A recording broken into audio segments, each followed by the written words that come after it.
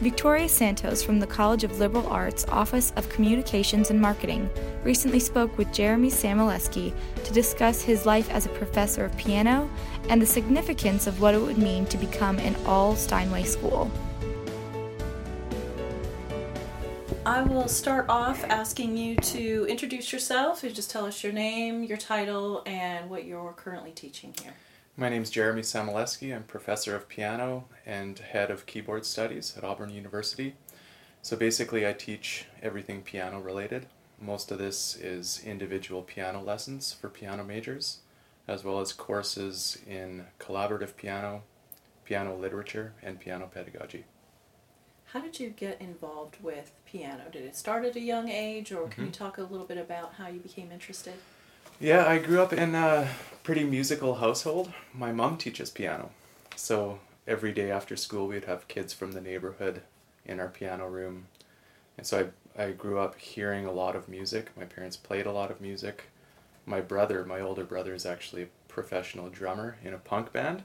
A very well-known punk band. What is it? It's called Propagandy. Nice. They're from Winnipeg, and he's been in that band. He's, late 40s. He's been in that band for over 30 years. Wow. And that's his profession.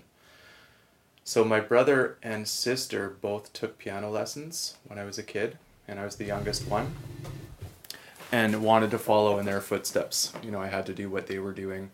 So when I was 7 years old, I was allowed piano lessons from the woman at the end of the street. My mom refused to teach us, I think wisely. So I'd walk down there once a week, and I fell in love with it.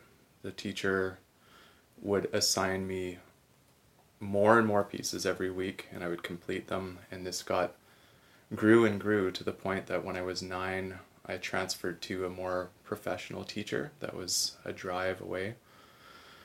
And I think my mom had a lot of music books that were laying around, so in addition to my practice on the pieces that I was assigned, I would play through books when I was done. Just like reading a novel, I would sit and read books of music from the start to the finish. We had a Beatles anthology that was around 500 or 600 pages, and this would have been maybe 9 years old, I would sit, and it would take about 6.5 hours to play from start to finish through the whole thing. And I didn't know it then, but those reading skills, it's just an incredibly versatile skill to have that it's made a big difference for me. So I just loved practicing so much, to the point that my parents had to discipline me by limiting my practice time. That was their form of discipline. And then I was also playing hockey competitively, and when I got to be 14, that's really when I had to make a decision of what I wanted to focus on, because it was too expensive for my parents to go both routes, and I chose piano. Stuck with it until I was 18, and I knew that that's what I wanted to do in university. I couldn't believe that there was a piano major where you could study. This is exactly what I wanted to do, is just be a student, hone my skills as much as I could. I just loved doing it. So I went to the local university, the University of Manitoba in Canada. No scholarship, but tuition, this was mid-90s, tuition was $2,000 in Canada. So it was affordable for us.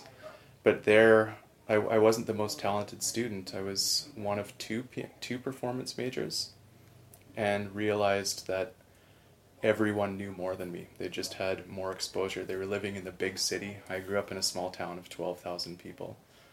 So that was the time that I just immersed myself in music in any way that I could. We had a music library. I'd spend hours there reading books about music, listening to hundreds or even thousands of recordings, and just filling myself with knowledge. I entered competitions and I started winning them. So I prepared to audition for master's programs, and I knew that the big important schools were in the US. So I ended undergrad and worked for a year so that I could afford plane tickets to go and audition. I picked 6 of my favorite schools, auditioned at all of them, and got full scholarships to all of them. Wow. So that was a fun part of my life, being able to choose exactly where I wanted to go. So for my master's, I found an amazing teacher, Dr. Robin McCabe, in Seattle at the University of Washington. I stayed there for 3 years, and then for my doctorate degrees, I went to the Eastman School of Music, it's one of the top schools in the country, and I completed 2 doctorates there within 4 years. Where is it? Where's the Rochester, Eastman New School? York. It is Rochester. That's Yep. what I thought. Okay. Yeah. I'm from Buffalo, and I was Oh, sure yeah. that's... I know Buffalo well. Yeah, It's only an just hour away. Oh, yeah. It's very I close. used to go watch football games there. Oh, you mean you used to go watch the Bills lose? Yeah. Yeah. And freeze. Yeah, Too. while doing it. Yep. Yeah. Bonus. So can you talk a little bit about, so you're from Canada, and then you came to the U.S. for your education, and can you talk a little bit about what you did from when you graduated with those 2 degrees to coming here to Auburn in 2014? 2007. 2007. Yeah. Coming here in 2007. Wow. So I was fresh out of school, or not even out of school, actually. I was in my 12th year of university, and that was kind of my plan, to stay a student as long as I could. It was just learning about music, being able to practice, and having a structured life was amazing. But I knew that last year that I was ready to dive into the professional world. So I started applying for jobs during my last semester, and I lined up 5 interviews. And in that spring, I think it was early March 2007, I had my first interview, which was Auburn. And had a great interview, toured the campus, loved the campus. I'd heard about Auburn from its football school, or from its football reputation, of course. And was at the Atlanta airport leaving, and the director of the head of the music school called me and gave me 24 hours to decide. He offered me the job, and I asked if I could do the other interviews that I had lined up, but 24 hours. I spoke it over with a few of my mentors, and just a job in music it's very difficult to get these days. So I said yes to Auburn. I've been here ever since. That was 2007, 12 years. Yeah, that's quite a while. Who was the chair of the department at the time? Robert Greenleaf. Greenleaf, okay. Mm-hmm. Wow.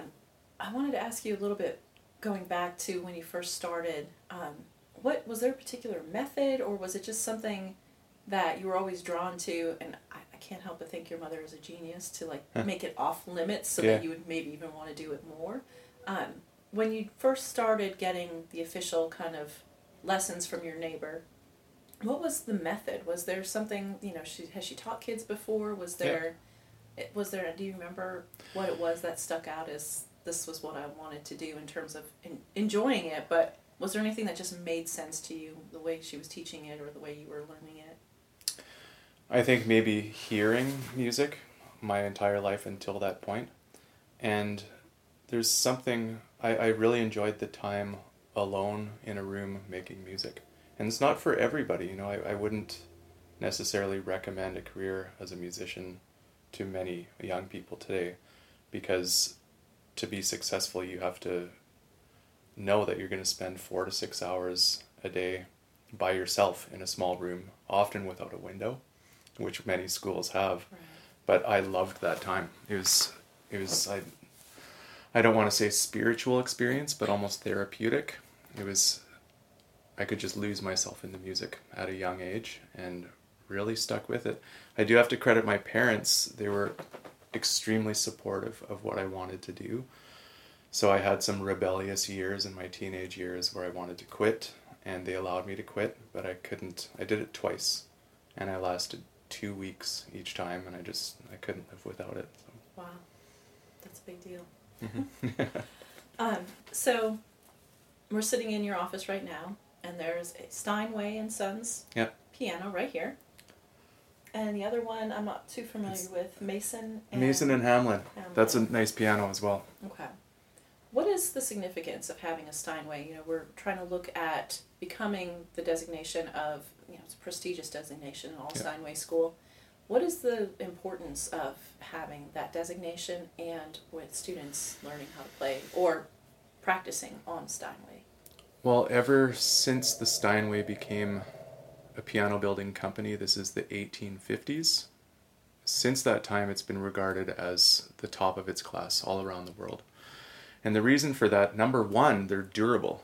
So I can play this from morning till night, and it will be able to last for many, many years. And that's not the case with many other piano builders. But more importantly, the expressive capabilities on the piano are uncomparable to any other instrument. So what that means for students is they come in here for this lesson and they play this Steinway, and we work on subtle shadings in terms of tone, color, different kinds of touch, and they go themselves and they get it in this studio and they grow artistically. Then they go to the practice room, which is not a Steinway. It's not particular good instruments that we have, and the instrument doesn't respond. So it's like a painter has a canvas with many colors with a Steinway to use for their painting, and then they go to use their colors and they only have black and white. So artistically, becoming a Steinway school would be phenomenal to realize each student's musical and artistic potential. And also the world's concert stages, they all have Steinways, 95% of them. So we would be training them for the realistic opportunities in the world today. Perfect. Excuse me. Have you talked to any of the other faculty? Is there anything is there a consensus? I mean, I would assume that they agree with you. Yeah. But is there any concerns that they've raised about having Steinway or not having Steinway, more importantly? No, I'm glad you asked that question, because I wanted to really emphasize that this is not just a piano thing for the music department. Every single student would be affected by this. It doesn't matter if you're a voice student, a clarinet student, trombone, you're going to perform with piano every single year of your musical study. We have convocation, which is our weekly performance for all the students on Wednesdays, and a piano is involved in almost every single student performance. So it really affects everyone. And the most important aspect of that is becoming a Steinway school shows an unattainable level of excellence from the school. I remember that when I was looking at schools for my master's degree, and I would see some of them were all Steinway schools, it was, the hairs on my arms would go up. I was so excited, and I couldn't imagine playing on Steinways, only Steinways for my student experience. So it would just be an incredible experience for us. My last question that I had, emailed, and we can talk about anything else outside of that if you'd like, but my last question is just about what's next. I know that you've been meeting with some folks, and that the alumni have been really excited to hear you play. What's next, and what kind of questions do they have? What are their what are they hoping to get out of it if they contribute? Have they mentioned that? I think it's something about Auburn's commitment to excellence, and that extends. It's exciting that this is extending to the music department. Any all Steinway designation shows that the institution really cares about their students to have the best possible instruments, and that's what they would be contributing to. It's happened recently at a couple of schools in Alabama, and this would really put Auburn to the forefront in terms of music schools within the state, within the region. So we'd be putting ourselves on the map artistically as an institution. And this campaign is underway, or is about to be underway, is that It's correct? not public yet. Not yet, Yep. Okay. So then that'll be the next phase, is to make it public. Yep, and so that's what's my first priority right now, is getting this thing going. Myself and my students are anticipating performing and speaking to donors at donor events coming up, both around Auburn and around the state, regionally as well. So we're getting ready for it. We're pumped. We're ready to push this through, and really excited for the process. It seems like it. I can't wait to hear you play a little bit, if you don't mind. Okay, that'll... Are you ready?